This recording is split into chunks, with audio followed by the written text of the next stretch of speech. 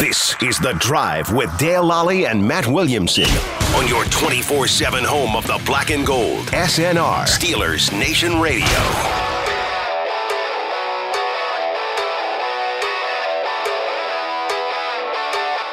Welcome to The Drive. I'm Dale Lally. He is Matt Williamson, and it is a Monday here in Pittsburgh. And Matt, hard as it is to believe, last week at this time was the opening of the legal tampering period in the NFL. 1 week, yeah, you're right. It's crazy. All the things that have happened around the league since then all the free agents that have now found homes, and all the mock drafts we could tear up because, they signed somebody at that position or whatever. Or a big trade that went through or what have you. I mean, we're still waiting to see what happens with Aaron Rodgers, although I don't think there's – people are talking about that trade. We haven't talked a ton about that one, Matt. People are talking about this like the Jets have some kind of leverage over Green Bay right now. Right. They really don't. Yeah, I don't see that at all. Like actually the Packers have the leverage because at this point, all the quarterbacks are gone in free agency. Right. And Jets quarterback will be if it's all right. And the Jets have the 13th pick in the draft, which means they probably aren't going to get one of the top quarterbacks in this draft unless they want to, move earth and sky to go up and get one or sign Lamar Jackson. They could. I mean, that's a totally different system. They hired a very Aaron Rodgers friendly offensive coordinator, not by accident, of course. And everybody could adjust. I guess Lamar could end up in green in New York, but that wasn't at all their plan. I mean, they're assuming it's going to be Rodgers, and that's how they've structured their team, and Lazard. And the other misconception here too is I don't think Rodgers has a no trade contract. If somebody else, if Atlanta called him and said we want Rodgers, we could move him. He could always retire. No, he could retire. Yeah, that's his trump card at this point because he's made a gajillion dollars. Yeah, but you don't need a whole lot of money if you're going to go lock yourself in a dark room and sing Kumbaya to yourself. Huh? Right. And I'm sure he'll be fine in his after his football life is over. But there's he's getting a huge contract this year that he'd be leaving on the table. He said he wants to play, whether, who knows how valuable that is at this point. And my bet is the sticking point is that first round pick. I mean, I've talked about this a lot on other airwaves. If I'm the Jets, I'm giving you this year's 2 and a conditional pick next year, just because I don't know if Rodgers is going to retire after the year. I mean, I can't. You would need assurances from him that he's going to want to come back. But again, right. he's going to be a 40-year-old football player. Exactly. It could end at any time. You're right. And meanwhile, though, only one of these two teams has a quarterback, not named Aaron Rodgers. Yes. Like, Packers are moving on with Love, and at least have a guy. They can line up and play today. The Jets can't. Right. That's the sticking point in all this. The Jets have the leverage. No, they don't. They don't have a quarterback. Well, and the longer it goes, and what's probably gone long enough for that there's no Jimmy, there's no Carr, you have one option, and now you're in trouble if you're the Jets. What they should do is open negotiations with Lamar Jackson, even if they don't intend to sign him. At least have that smoke screen out there. Hey, Lamar, you want to talk? What's Lamar going to say? No. Right. No, I mean, that's not a bad point. I mean, even if it doesn't happen, or boy, the Jets are in talks with the Cardinals for the third overall. They give the Rams a call. Hey, what would it take to get Stafford? Not much. I don't think it'd be expensive to get him at all. Then you would be forcing the hands of the Packers. Like, okay, we got to accept what's on the table here. Yeah. We're going to get stuck with Aaron Rodgers. It does seem like the Jets have told the world. And it's Rodgers or bust, yeah. And Rodgers did tell the world, I'm playing for the Jets next year. Well, they're not your employer at the moment, Aaron.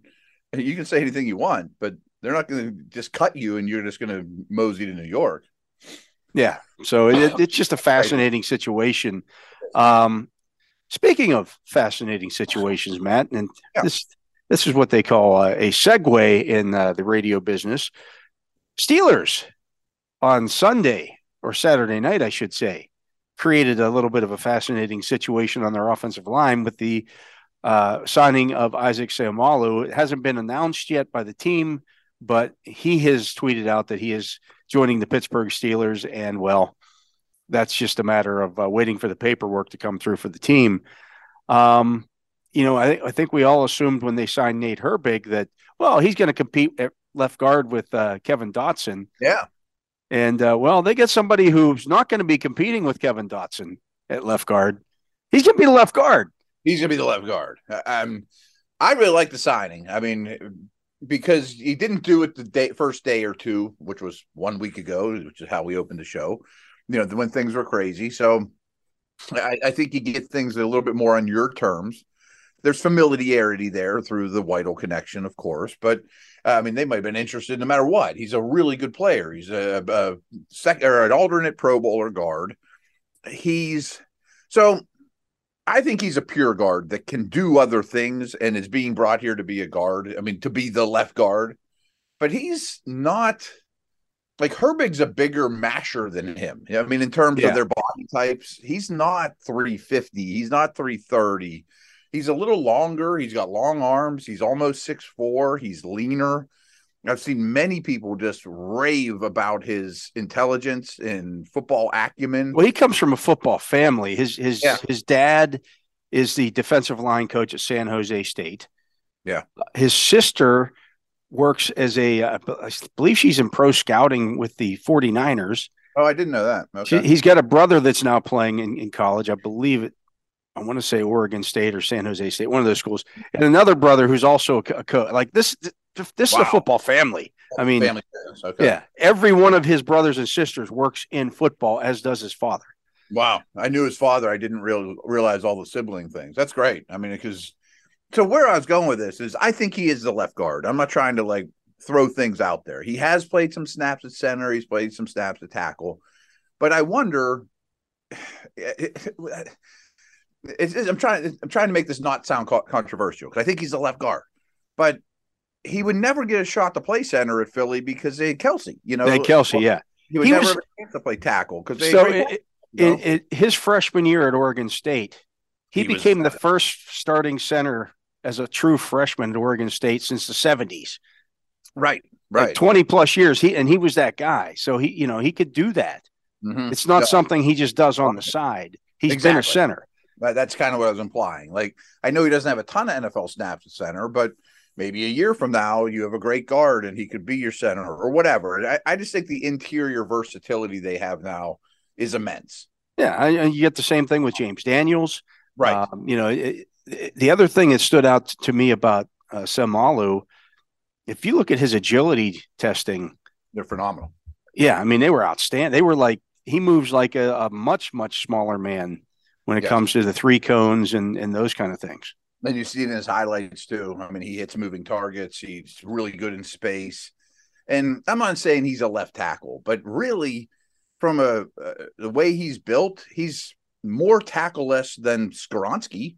I mean, he's got longer arms. He's about the same height. He's more agile, so I just think he's a really good lineman.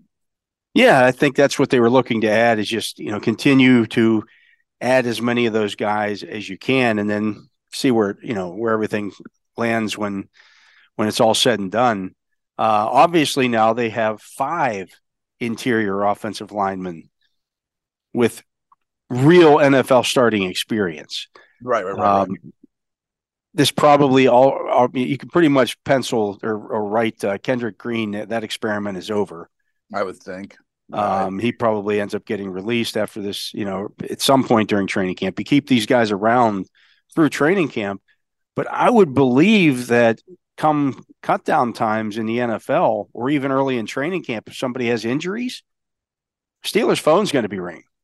I would think so. And I don't have a problem with Kevin Dotson, but he's the one that stands out as the one that is most likely to go. He's got 1 year left on his contract.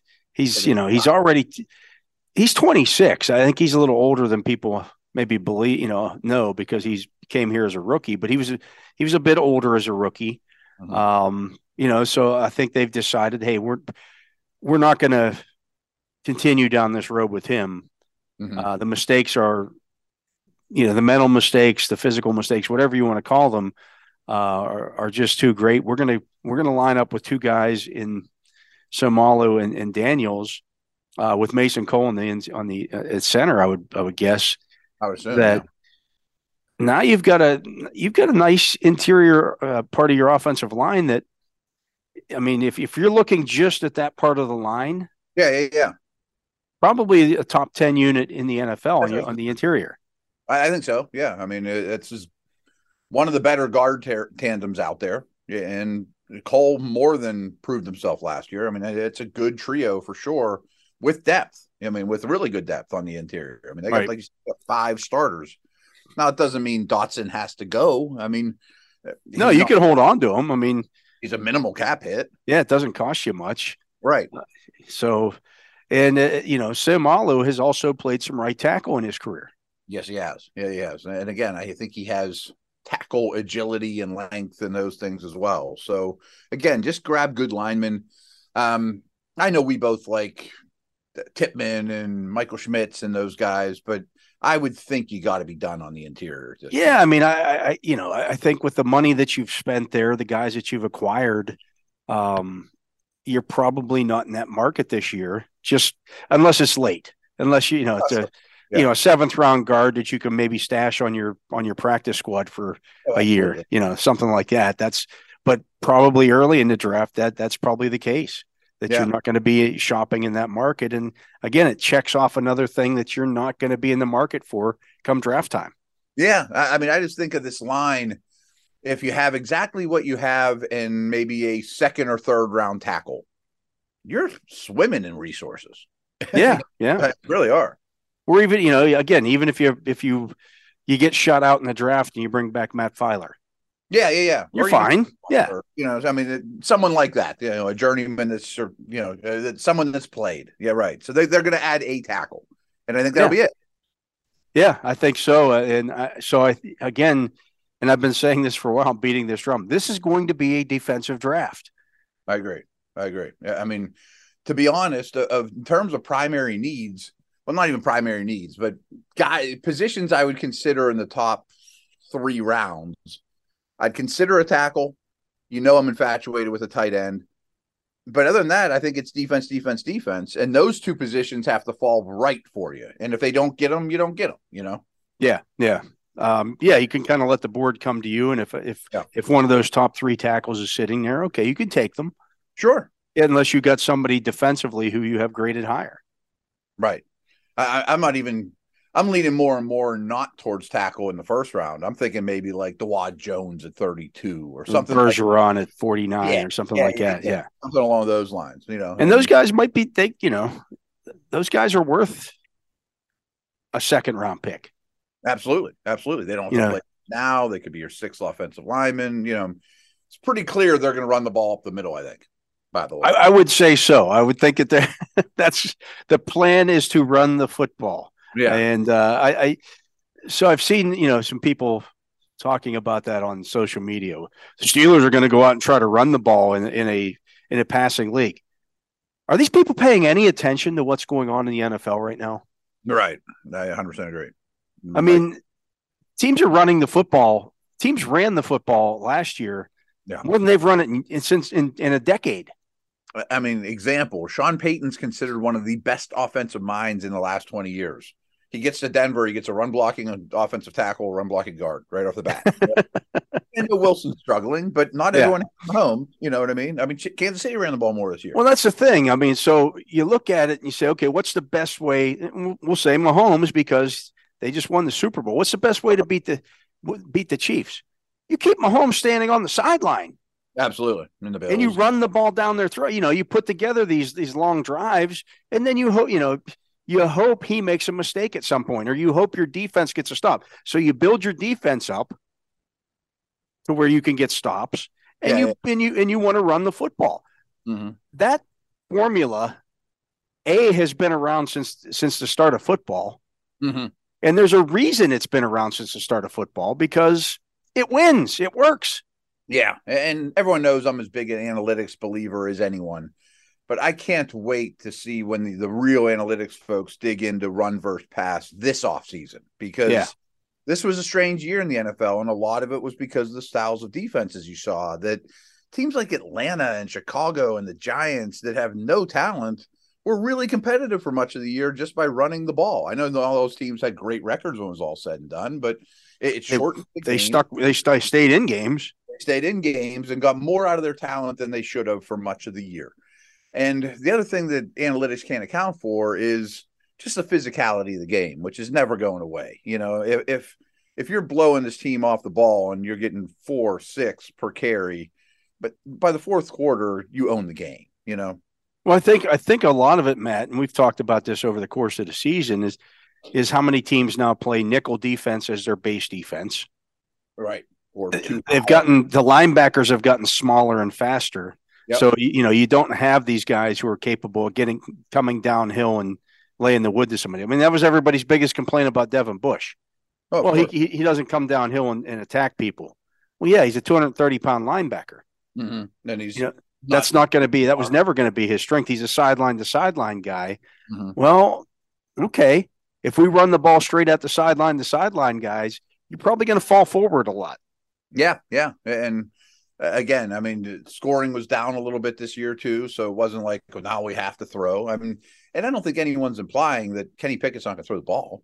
Right. I mean, they still may add another pass catcher that's a weapon, as well. I mean, look at the final 4 teams in this year's. Cincinnati could run the football, even though you look at them and say, well, it's Joe Burrow in their passing game. They still had Joe Mixon. Right. They still had in P. Ryan. Kansas City ran the ball more this year and played more ball control this year than they had in previous years. Same thing. 49ers. Niners are a great run team. Yeah, as were the Eagles. Mm-hmm. And I know the Bills don't have a great running back, but they have a good running game. And I think their biggest need right now is working on their run game. They realize their weaknesses. Dallas was another top team. They run the ball well. I mean, it's not like teams aren't one dimensional anymore. No, you better be, especially, if you play in the Northeast or in the AFC North, you better be able to run the football. Yeah. Yeah. And again, they're not going to run the ball 70% of the time. No. They built something in the second half of the season. They're going to continue to build off that and keep that strength the strength. Again, it goes back to their third down conversion rate last year. I mean, if you're putting Kenny Pickett consistently in 3rd and 4, right, I like the chances. If you're putting him consistently like he did with Ben Roethlisberger over the latter part of his career, where it's always 3rd and 8, no, I don't like Kenny Pickett's chances in those situations. No. Right. I don't like any quarterback's chances in those situations.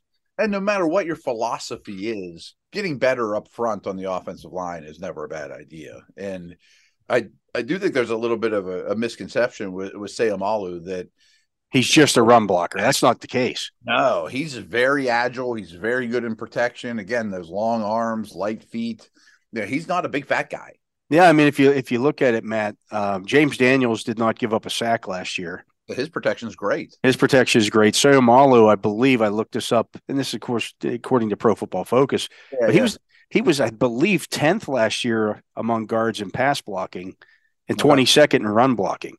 So he's a little bit better in pass protection than he's good at both. He is good at both. But he's gotten better over the course of his career at pass blocking. Without a doubt. And no matter what metric you use, and honestly, I think a lot of O-line metrics are tough. Right. The difference between the 14th and 16th probably is nothing. But even ESPN's pass block win rate and stuff is really good for those guys. So 2 different sources are telling you the same thing, at least. Yeah, and he passes the eye test. No doubt. I mean, he was an integral part of the best line in the league. Yeah. So 29, it's a 3-year deal. So you're getting a guy on that offensive line. The one thing we talked about last year with that line was youthful experience. Yeah. Well, now you get some experience. And Herbig's youthful experience. I mean, he's only 24, Right. So you've continued that, but you got a little bit. You go from Dotson, believe it or not, was the least experienced guy on that line last year.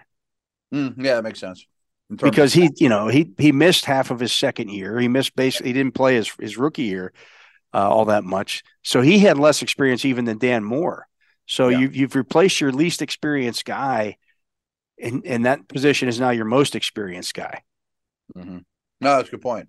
And they don't give out a lot of 3-year deals to teams outside the organization, too. I think that's kind of telling. The other thing it does, Matt, I think it helps Dan Moore. Sure.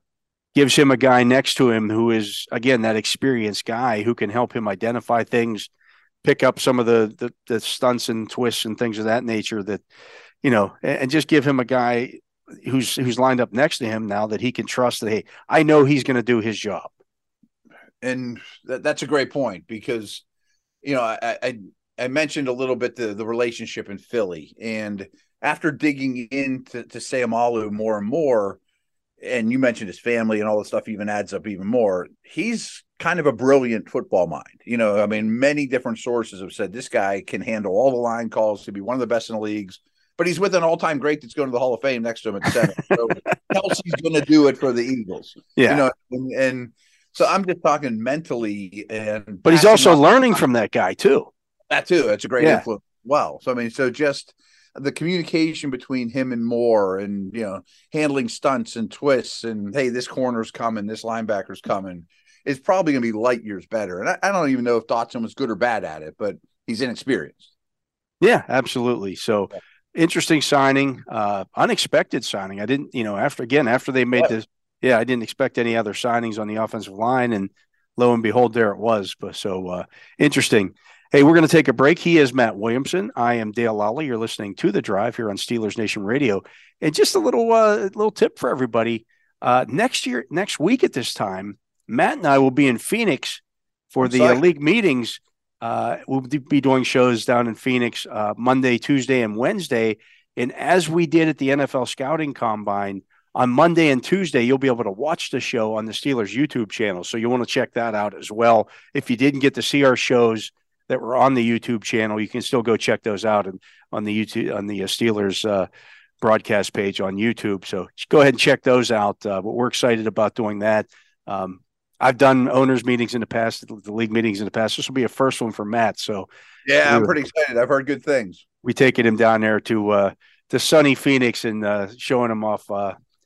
We'll have lots of good guests and all that good stuff as well. So really looking forward to that one. Is it going to be Speedo weather down there? I don't know if we want to go that far, but if you want to show up in a Speedo for YouTube, well, maybe, you can go ahead and do that. I will not be partaking. And let me know ahead of time if you're going to do that, Matt, because I want to make sure that I have blinders on. That's it. Right now we're going to a break, but we took the kids to Jacksonville for spring break one year. And you have to get in the pool, of course. My like, you're the only ones in the pool. It's like 55 degrees. You think it's warm. Your teeth and your lips are blue. It's like it really isn't, swimming weather. You just think it is because you're coming from the north. Absolutely. We're going to take a break. We'll be right back after this.